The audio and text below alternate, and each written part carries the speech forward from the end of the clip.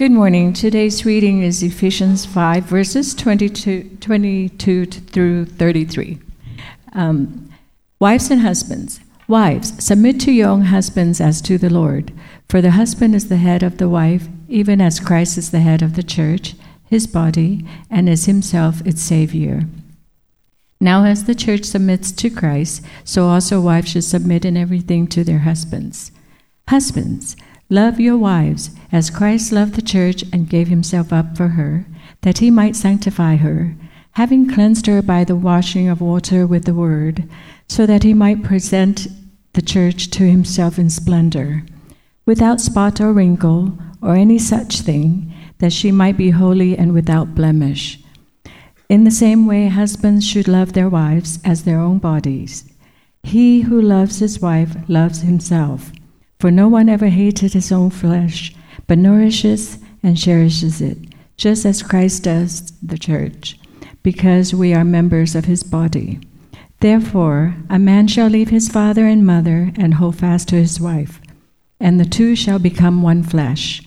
This mystery is profound, and I'm saying that it refers to Christ and the church. However, let each one of you love his wife as himself, and let the wife see that she respects her husband. This is the word of the Lord. Please be seated. All right. Thank you, Dee. Again, if you came in the last couple of minutes, my name is Dave, lead pastor here at Redemption. I no longer have a speech impediment, so if you missed that, just heads up, I do stutter. Just want to let you know about that. We have a lot to cover in a fairly short period of time here, because we've obviously had a very full morning as we celebrate 4 years. I'll just want to say happy anniversary. This is like 4 years. We don't do every year go big and bring out the bounce house or whatever, little pony rides and things. Because it's, sometimes when you get at a point, like a newlywed couple or even just a newly dating couple celebrates every little detail. And at some point you're like, all right, let's kind of space this out in every 5 years or 10 years or something, but at least say happy anniversary, high five, whatever. So that's where we're at. But we, again, just want to stick on the theme, which is so true, of, our vision being a response to the good news of Jesus and his kindness demonstrated toward us, his incredible grace. And that is absolutely worth celebrating and acknowledging as we're together this morning. Amen. So let's turn to Ephesians 5, verses 21 through 33. This is our kind of third week in this same scripture, because we think it was worth it and helpful to kind of really pause and dig into this text. And also, this is kind of the clear church growth text, right? If you're all about just numbers and building a quick group of people, you talk about wives submitting to husbands, and husbands, being the head of their home. That's just an easy subject. No, clearly not, and that's why we're slowing down in our time together in it. So I'm glad, though, to kind of wrap it up in our time together this morning. So go ahead and turn there. If you don't have a Bible with you, would you hold your hand up high and keep it up, and somebody will get you a copy of God's Word. Go ahead. Don't be shy. If you want one, I'd encourage you, especially in any text that's challenging, to be sure to follow along and see it's indeed God's Word that we're going from. Y en español, si quiere la Biblia y no tiene, por favor, levanta su mano y diga español. Y si no tiene una Biblia, eso es un regalo a usted. Y esta mañana estamos en Efesios capítulo 5, versículo 21. Again, we're there. Want to make sure this is our gift to you, okay? If you don't have a copy of God's Word, please keep this. All right, we want to make sure everyone has, again, a copy of God's Word, that we can see that all of our hope in source of truth and source of direction in life comes directly from His Word. All right, so with that, that's absolutely the same is true for our expectation this morning as we come before Him and His Scriptures. So let's go ahead and pray and ask Him to oversee our time together. Heavenly Father, thank you for this morning. Thank you for your word. Thank you for all the good things we've gotten to celebrate this morning. Lord, thank you for children. Lord, thank you for families. Thank you for commitment. That first and foremost, even as we talked about the important commitment of membership, that can only be done. We can only be vulnerable and trusting of one another because you are trustworthy, Lord, because of your perfect promise to us.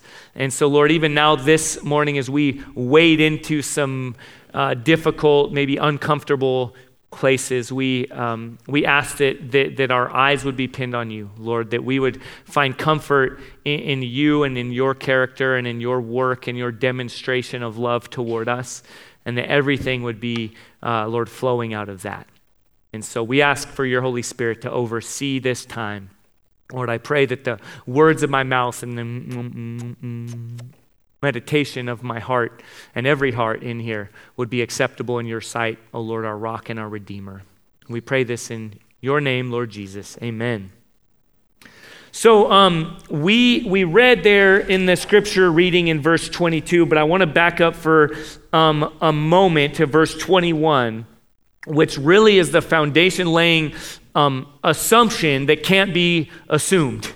Okay, is this: submitting to one another out of reverence for Christ. All right, as we've walked through this last couple weeks, as we've talked about husbands and wives, right? In your scripture there, as you see, verse 22 has a heading, wives and husbands. And many people, if you ask them, what's Ephesians all about, or what comes to mind when you hear Ephesians, it's often this section of scripture. Or for some people, they jump ahead to chapter 6, where we'll be next week, right? Woo, celebration, new kind of the last chapter, but they would go to spiritual warfare. But the big idea in Ephesians specifically, but in all of scripture in general, is the person and work of Jesus. Out of reverence for Christ cannot be assumed upon, cannot just be, oh yeah, you kind of got that, and now you move on, and now you talk about husbands and wives and all this, because the massive chance we take when we do that is we get into the weeds, so to speak, of verse 22. Wives, submit to your own husbands as to the Lord, or husbands, love your wives as Christ loved the church, and we talk about all these things, and we get into the husband as head of the, and we get all into that, and we forget the absolute necessity of out of reverence for Christ. This is in light of, aware of, because of. Okay, if you have like a philosophy background, kind of necessarily contingent upon, all right, necessarily dependent upon. If you take away what Jesus has done and who Jesus is, that's the assumed foundation. If you take that away, it all falls apart. It all breaks down. Okay, so when we talked last week about wives, submit to your own husbands as the church is called to submit to Jesus, it's not to diminish that that's hard, right? That's a challenge, that there's an element of sacrifice, of even fear, and hopefully we got into that. When we talked about it last week, the hope was to yes, acknowledge the pain and the difficulty, but more than that, to flow out of, if it's connected to the person and work of Jesus, then there's power, there's beauty, there's empowerment written into that. And we really felt led to emphasize on that. Okay, and so again, this week as we get into wives, husbands, lay your life down for your wife or for your family as Christ has for the church. It's we want to go about that again, directly flowing out of reverence for Jesus, out of who Jesus is and what he's done. Okay, because scripture, as we've talked about, is this upside down reality. That the word submit to anyone or anything, submit to one another in verse 21 or anything is like counterintuitive. It's antithetical to our approach to life, right? It's contrary. It's not the way we do things. It's not the currency that we tend to operate in. And a danger we get into, even in church, circles, is we take these things for granted. We speak Christianese, we sing songs like "Be Thou My Vision" and all these things, but in reality, we just say it, and it can be so disconnected from our real everyday life. We're like, no, my vision is the American dream. My vision is what I want to get out of life and my plan and all these things. And so we need to pause every once in a while and recognize that we're speaking a different language, all right, than we're used to. Okay, let me read a quote to help us kind of set off here and understand how we've got to come at this kind of text. It's from a book, Neither Complementarian Nor Egalitarian, and this is what the author says. We are obsessed with questions about power and rights, which are not kingdom-shaped questions. Thus, we get into arguments about who has privilege rather than who has responsibility to serve. All right, again, in the kingdom-shaped question is, how do I still recognize what I have, what I've been given, recognize my position, my privilege, my influence, who I am, not try to deny that, not try to escape that, but how do I use this to serve, to love God and to love others, to lay down my rights, to lay it all down? Okay, and hopefully, again, last week, as we've prayed over as elders, as a staff team, Lord, let us get these 3 weeks right. Let us do the best we can with this short time. We can't cover everything. How do we go at this? And so this week, as we talk to husbands specifically, as we talk to what it looks like to lay your life down to for your wife, for your family, as Christ has for the church, we could go at it the way I've kind of even actually done before, in full disclosure, of kind of yell and browbeat and kind of, come on, man up, right? You're called to be a man. So this is what it looks like. You're not a real man. This is what real man looks like. Be more like Jesus, and just kind of hammer it. I don't think that's where we need to go. All right, where we need to be this morning is we need to see Jesus more clearly. And then and only then can we understand what it looks like to fulfill our role as men. Okay, so where we're going this morning, again, what I want to just kind of give a little framework, a little foundation. We have a lot to cover is this, okay? First, kind of step all the way back and look back at how did we get where we are? Okay, because again, if we just start with do this, look at Jesus, be more like Jesus, WWJD, then we get into kind of these cycles of frustration and all these things. So we need to kind of pause and look back at how did we get where we are? All right, then we're going to look at where are we? Okay, so how did we get here? Now where are we? We're going to again just take an honest look of where we are, specifically in understanding this epidemic of brokenness in men, of men engaging with families, with self, with God, with society as a whole. It's just broken. So how do we get here? Where are we? Let's look at it. And then from there, how is Jesus the good news to that, to our reality? How is he the only hope we have? And then we'll get to what is headship and what is it not? And then we'll kind of go from there, all right? So that's where we're headed. The good news is I drank a lot of cold brew this morning, so I can probably just talk fast. So that's our answer. But no, so as we get into this, right, look at verse 25 with me of chapter 5. Husbands, love your wives as Christ loved the church and gave himself up for her. Okay, yeah, we look at that, right? That's our charge. Husbands, love your wives as Christ loved the church and gave himself up for her. Now, as we've said every week, I can't spend too much time here, but if you're a husband right now, this is speaking directly to you. If you will be a husband one day, this is important for you to hear and to know and to begin to build a framework under this understanding of what it means to be a husband according to God's design and his charge. But also in general, as we zoom out, right, Jesus was not a husband to one woman, right? We've kind of talked about that. So that doesn't mean now you can zone out and check, scores. Are the Browns somehow defeating all odds and beating the Pittsburgh Steelers or whatever your thing is and your interest? NFL started today for those of you that don't know. For those of you whose pants are too skinny to know about those things. But sorry, don't worry. We got more that'll relate to. Sorry. Okay, we don't have time for this. We got to keep going. But But okay, this is good news because we're all called. Again, there's a communal reality of God's people relating with one another. So this is still important for us to understand. Okay, but again, we read that and our tendency is, all right, get ready, here goes. I'm not doing enough. I'm already failing, but I've been pretending and I'll keep on pretending, and now I'll hear this and I'll walk away ashamed and just try harder. All right, but first, again, we need to start and just say, how did we get where we are? Statistically, most likely, at least probably half of this room has grown up in a home without a dad present. I was blessed enough to have my dad in my life, but I don't have a single memory of my mom and dad married.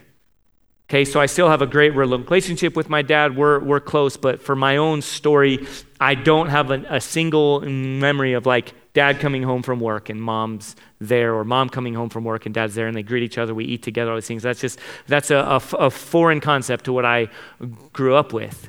Well, how do we get there? And I know many of us have different individual stories and ways that it relates with this, but I would almost guess everyone in this room has been affected by brokenness, by divorce, by men not functioning in the way of loving family or wife as much as they love themselves. How'd that happen? Well, I'm not going to read all the way through Genesis 3, but let me just paint the picture a little bit for us, okay, to understand where we are. Okay, in the beginning, God created us, and God said, let us make man in our image, and he created man in his own image. Out of intimately, he formed man from the dust, and like with his hands, right? He got dirt under his fingernails, making man, and then he breathed life. And then he said, it is not good that man is alone. And he put man to sleep, and out of his side, from his rib, he created a helper, a helpmate, Eve. And we hopefully talked about this a lot last week, about what that looks like in this beautiful dance, this relationship of husband and wife that would reflect God and his triune reality as Father, Son, and Holy Spirit. And this beautiful relationship would be reflected through husband and wife. And when Adam saw this, he didn't be like, oh man, now I got some competition. No, he was overjoyed. He sang a song. He said, this at last is bone of my bones and flesh of my flesh. Her name shall be Eve, for out of man she was formed, in this beautiful picture. But then sin enters in, okay? And the serpent deceives Eve and Adam, I think. Okay, we could assume, but I'm pretty sure, and there's this book written called The Silence of Adam. It's almost, I think it makes a ton of sense that Adam was abdicating his role. He was there but was silent because Eve just took fruit and gave it to him. And I don't think she hustled him or tricked him or anything like that. But anyway, so that's just assumed. So Adam's there, he's abdicating, and Eve and Satan deceives Adam and Eve by questioning God's character and his goodness, his plan. Okay, hear me. Okay, look at me. That who you are, your identity, your purpose, that your affirmation, your comfort, your power, your approval from others, everything is all set, is all good. There's no question mark. There's no brokenness. That it comes from God. And that it's perfect and it's good and there's no shame. There's only joy. There's only fulfillment coming by laying down your rights, by your identity being so secure in who you are in God that you can give of yourself for the other. And this beautiful dance is taking place. But the enemy, the accuser, he deceives and he questions that. And so Eve takes of the fruit, the forbidden fruit, and she then gives it to her husband, and then their eyes are both open and they're ashamed and they know they're naked, and now this brokenness comes in. And we see that specifically when we look at man. Okay, and just think of how this shows up in our own society today, right? God shows up on the scene, and right away, it's not the way it's supposed to be. God and his relationship with his people normally would like joy would come, right? Excitement. Oh, I hear God walking in the garden. Let me run to him. Let me have intimacy with him, my creator. This is good. But no, there was shame. There was hiding. Brokenness in relationship with God. And then brokenness in relationship with self. Oh, I now have to cover up, not just externally, but intimately, like on a heart level. I can't be vulnerable. It's now dangerous to be seen by God or by my wife, by my community. And God says, Adam, where are you? Again, hopefully you see the ways these dots connect to our time today. So many children are growing up in homes where, Dad, where are you? Whether Dad's physically there or not, often case emotionally absent, responsibly absent. I don't know. Ask your mom. I don't know. I'm doing my own thing. I'm doing this and just this. And then what happens too? Blame shifting. God says, where are you, Adam? Did you eat of the, and then, right, Adam says, I was hiding from you. Well, why? Did you eat of the fruit that I told you not to? And of course, God knows, right? It's not like God's like, oh man, I hope not, biting. God knows this, but he's bringing out, he's holding accountable. He loves enough to enter in and to call out what is not the way it's supposed to be. And Adam says, well, God, the woman, right? He blame shifts. The woman who you gave me. He blames his wife. He blames God. Again, such a theme that is so prevalent in our day today. Well, you don't know what I've gone through. You don't know what it's like. You don't know what my work has been like. And we hear all these things, and it's just, and it's broken, and it's now all about self. And what happens is we look at ourselves and we think, well, I got to protect myself. I got to protect my rights, my privileges, my identity, my purpose. All these things are just, I can't trust God. I can't trust her. I can't trust them. I don't know, I got to go about this my way. I got to protect myself. And that's the reality of where we are. And the way it tends to show up in our world is a seemingly two extremes of abuse and abandonment. Of either, and again, we see that in the curses that God gives to Adam and to Eve in Genesis 3, he tells Eve, your desire will be for your husband, but he will rule over you harshly. There will be abuse. There will be a misuse of authority, of power, of influence, of role. And again, I don't think I have to unpack that too much for us. We're all too aware of that's where we're living today. And sometimes simultaneously abuse and also abandonment. Well, I'm out of here. It's getting too tough. It's getting too hard. This is too much of a weight for me to carry. I'm trying. I'm doing the best I can, but I finally just tapped out. I can't do it. And then again, we read scriptures like where we are this morning, and we think, oh, well, okay, I guess I fail. Or maybe some of us aren't there yet, and we think, oh, yeah, you're right. I should just try harder. I should keep it going. So read with me, like in verse 28, for example, where he writes, in the same way, okay, same as Christ. Again, if we're going through this lens, look at Jesus, be more like Jesus. Then we read, in the same way, husbands should love their wives as their own bodies. He who loves his wife loves himself. For no one ever hated his own flesh, but nourishes and cherishes it, just as Christ does for the church. And we read that, husbands, love your wives as their own bodies. And it's so foreign to us. Well, I don't even know what that looks like. So I know what it looks like to love myself, but it's usually in, not by dying to self. Like, that's crazy. Again, like, let's not just pretend we're in church here and we got, oh yeah, of course, I'll love your wife like you love your own body. Well, how do we tend to love our own bodies?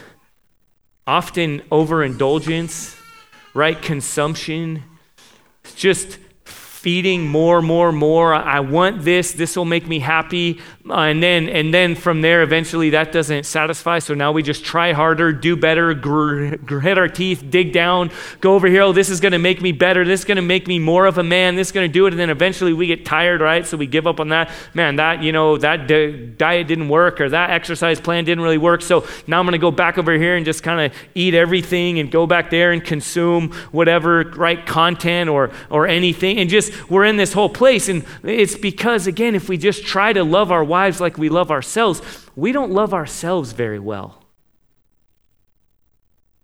We don't love ourselves very well. That's why it doesn't work for us to just try to pull ourselves up by our bootstraps. Okay, we need to recognize the way we tend to love ourselves is reacting to the place where we are.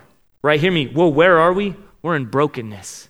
We're in these consistent cycles of shame and of hopelessness, of trying to meet our needs that God created, that God intended to be only met by Him. And yet we've taken it and said, God, I got it, right? That's sin. In a small description, in the most easy, it's not God. It's I got this. It's I'll have it my way.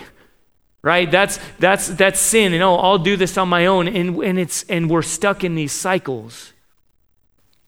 Okay, we have needs. Okay, I'm just going to talk for a moment and I'll say it on both ends. I'll kind of bookend this in no way. Hear me, okay, look at me. This is so important. This, what I'm about to say, as we seek to understand the brokenness and where we are, in no way justifies the sin that most of us have been affected by. Affairs, abuse, abandonment, abdicating responsibility. But until we understand why, where it's coming from on a foundational level, it's not as helpful. In fact, sometimes even hurtful to just say, well, be more like Jesus. If we don't understand how Jesus is the good news and the only good news to our brokenness. So how do we tend to meet our needs? Men tend to, in a sense, look for love in all the wrong places. And it's like this, okay, hear me, men. This isn't just stop looking at porn. Don't have an affair. Don't go to the nudie bar. Don't go out and work on your car in the garage. Just be more present. Be a better man. Do it better. Try harder. Be more like Jesus. And we're just like, man, okay, it's to peel back and to understand. Hear me, okay, look at me. We're looking for the right things. We're seeking to meet the needs that God has given us, but in the wrong places and in the wrong ways, in ways that will never, ever satisfy. Okay, I know this is a painful subject to talk about. It's hit my family intimately on many levels, in many people's cases, in a lot of ways. But the idea of an affair, for example, with another woman or with a computer screen and multiple other men or women or however it is. Okay, seeking sexual gratification outside of God's design through marriage union. Well, right, we think it's just all about sex, right? Oh yeah, well, guys will be boys, whatever. Boys will be boys, men will be men. Guys do what they're going to do. You know, we've all got these urges. We've got testosterone. We need to do it. We need to meet our needs, you know, whatever. And we just explain it away or just embrace it. Well, no, it's not just that, okay? Men and women, both created in God's image and created for one another, have sex drives. That's a lie that, well, men have more and men need it more and all this stuff. That's a lie. So why is it we're looking to meet our needs in the most accessible way we can? Often in affairs, what's happening, even when we look at Scripture, it's not just about the sex. In fact, it's not primarily about the sex. It's usually these deep wounds that we can trace all the way back to Genesis chapter 3 of needing affirmation, of needing power, of needing comfort. And again, sinfully, but trying to take the path of least resistance and saying, well, here it is. This meets my needs. This is safer. This is less vulnerable. This, at least temporarily, is more of a guarantee. And there's things like, well, I feel wanted. I feel valued. I feel like I have more respect. And we look at places like Proverbs chapter 5 and chapter 7 where the author talks about the forbidden woman in the warning that says, flee from temptation.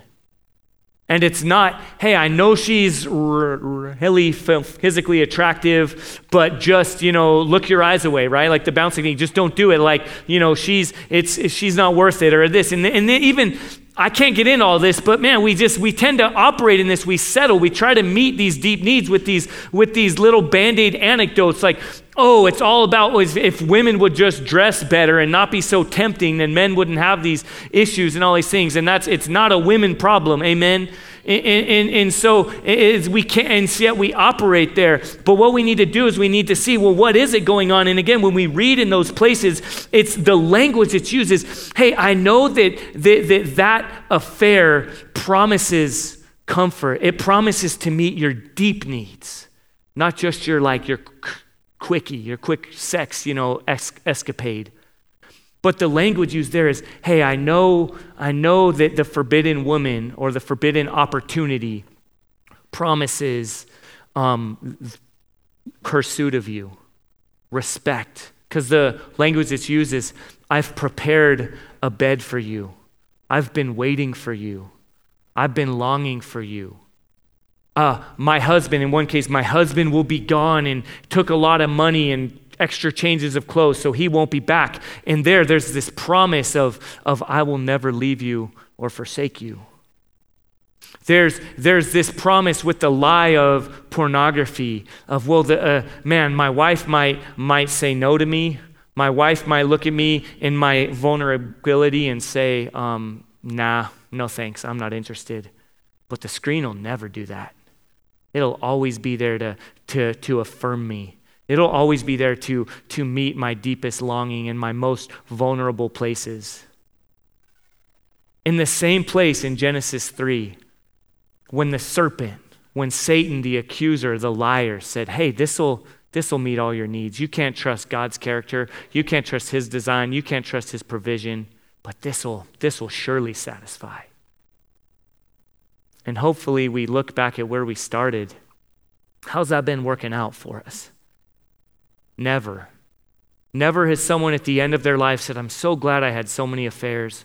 I'm so glad I turned away I'm so glad I gave in to a temporal satisfaction. I'm so glad I believed that would meet my deepest need. And it, never. I don't know of a story that's like, oh yeah, there it is. And just because I don't know about it, it's just not true.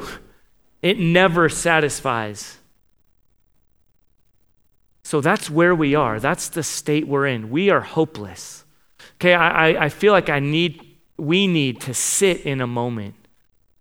Because if we're just look at Jesus, try to be more like Jesus, and we don't understand the good news because we don't understand the desperate state we're actually in, then we just hear another sermon and go on and try to have moralistic application and try to give spiritual couple verse band-aids to our problems.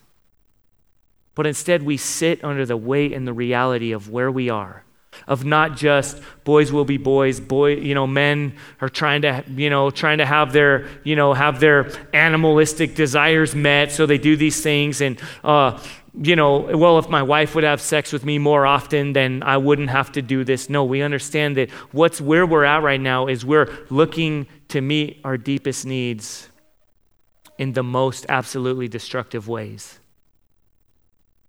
And so then now we step back and we read in Ephesians. This is going to be like the bigger bulk of what we read. Now we understand the good news of Jesus. Okay, now we can approach this text and understand, hear me now, this last 3 weeks has been really important because marriage is important. But marriage is only important because it's a signpost of the gospel. The gospel means good news. This whole conversation is only important because the good news for your deepest brokenness and needs is important.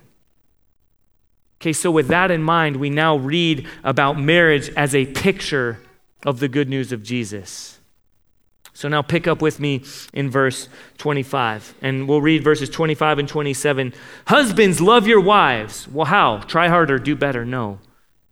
As Christ loved the church and gave himself up for her, that he might sanctify her, having cleansed her by the washing of water with the word. And then down in verse 32, we pick up, this mystery is profound. And I'm saying that it refers to Christ in the church. However, let each one of you love his wife as himself, and let the wife see that she respects her husband. Love husbands. Okay, men in this room, look at me right now. Let each one of you love your wife as you love yourself. Well, how do you love yourself? By running to Jesus. By recognizing that you never will love yourself the way you ultimately need. But Jesus has loved you. Jesus has met your deepest longing, your deepest desire. Jesus is the only surgical healing for the deepest wounds that you have. So it looks like this. Not try harder, do better.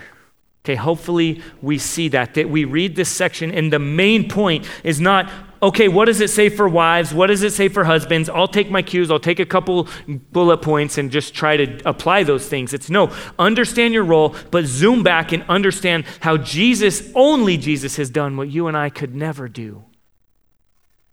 That your only hope for being a godly man, for being a godly husband, a godly father, a godly grandparent, is to be drinking from the well that will never stop providing. And I saw Les Mis this week. Some of you, probably others here did. It's playing at Centennial. At least there's something going on at the U of A campus that we could talk about right now. Good entertainment. There's this. Anyway, I got to go and watch it with my wife. Another couple here watched our kids overnight. It was a great gift. My wife and I went and saw Les Mis. And some of you know this, and if not, just the story, the basic foundation, the basic storyline is ultimately grace on display versus the law, or versus works, versus try harder, do better, and be sure you don't mess up. And then on the other hand, you can't try harder or do better. You have already so deeply messed up. Now, what's your only source of hope? And so we see this answer met. Okay, as I kind of land the plane here, I want this to connect the picture of work, the picture of men in this room, of you and me saying, I feel this burden. I just got to try harder. I got to get enough things on my computer so I never look at it again. I got to get enough accountability partners. I need to wake up early enough and memorize enough scripture. I need to just be a better husband. All right, here goes. I'll try, right? Roll my sleeves up and go. And those are good things.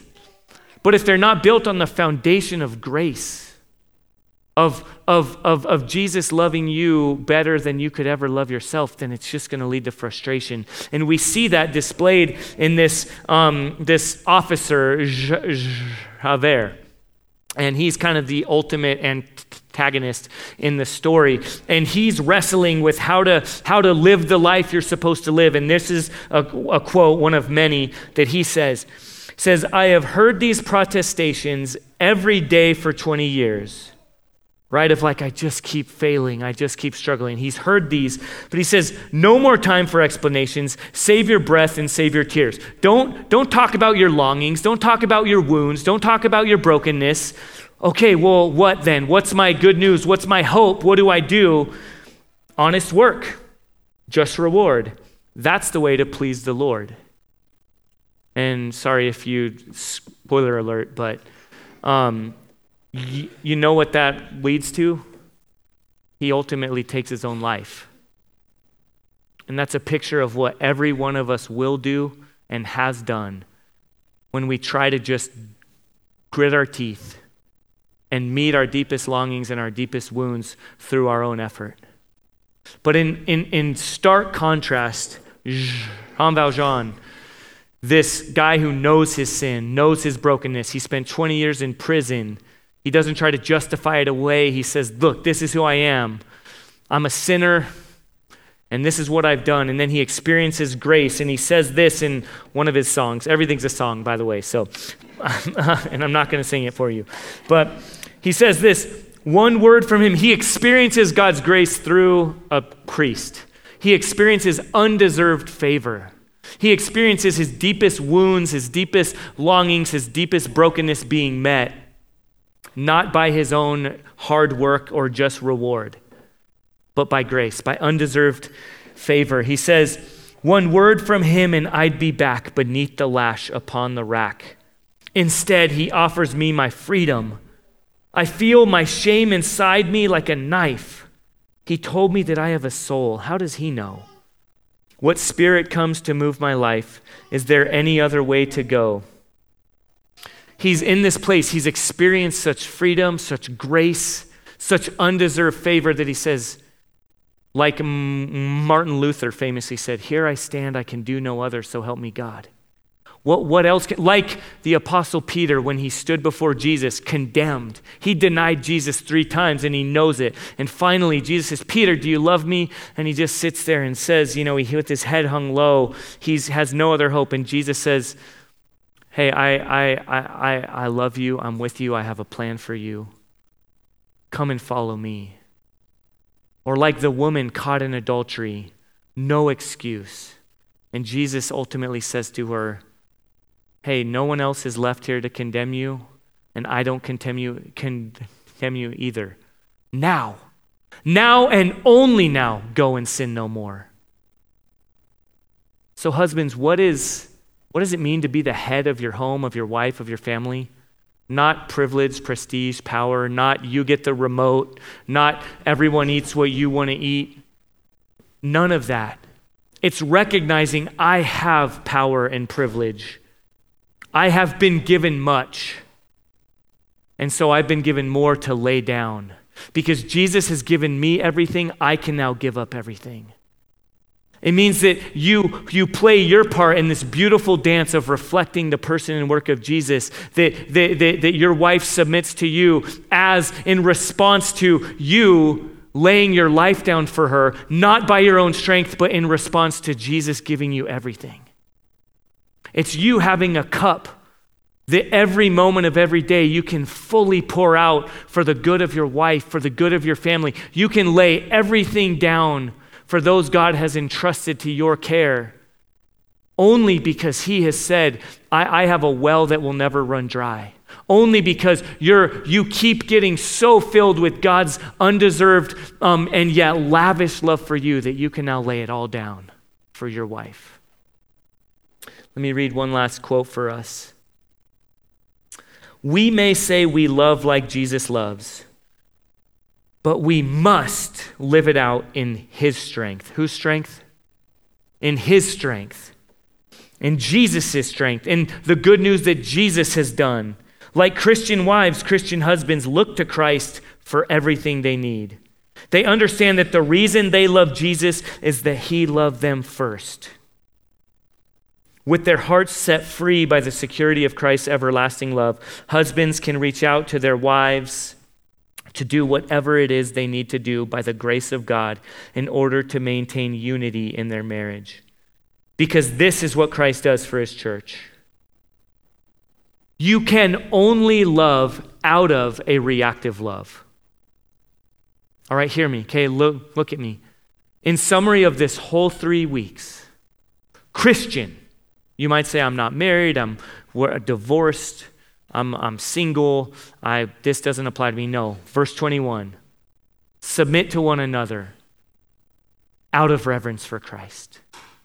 Only a reactive submission, a reactive love. You lay your life down for others only because you understand Christ has first laid his life down for you. Husbands, give of yourselves for your wives. Wives, submit to your husbands only because Jesus submitted to the will of the Father and laid his life down for his people, for his church. So now, in response to his love for you, his powerful love for you, you get to have a beautiful and powerful display of the glorious good news of Jesus as you submit to your husbands. And in God's design, it's a reactive love. First and foremost to the love of Jesus, and also to the love of your husband, a sacrificial love. Husbands, love your wives as Jesus loved the church and gave his life up for her. Not lording over, not saying I'm the top so I get it all my way, but constantly seeking to outdo one another in love and good deeds. Laying your life down, laying down your rights as a beautiful and a powerful display of the good news of Jesus. All of our love that we're called to give to one another, to submit to one another, is a reactive love based upon the fact that we don't love God first, but he first loved us and gave his life up for us. Let's pray and consider what it looks like for us to be a demonstration of the good news of Jesus in every relationship we have. Again, Heavenly Father, thank you, Lord, that you haven't left us to wallow or to figure it out. Lord, I pray that this last few weeks for us has been hopeful, has been restorative. Lord, that as we look dead on at the pain many of us have endured, Lord, as only your good news and your Spirit has given us the courage to recognize the brokenness we're actually in. Lord, to not try to pretend, to not try to hide, to not put on fig leaves, but instead to look at the brokenness. Lord, look at the infidelity, look at the insecurity, Lord, look at the abuse, look at the abandonment, and see our only hope is you, Jesus. Lord, I pray that every man in this room, as we respond, as we sing, as we take communion, as we pray, Lord, that everyone in here would, Lord, that we would not feel shame or guilt or try harder or do better, but we would feel our desperate need, and then directly, Lord, we would feel incredible hope that you and only you have met us where we need to be met and have offered us hope and healing in the person and work of Jesus. In his name we pray. Amen.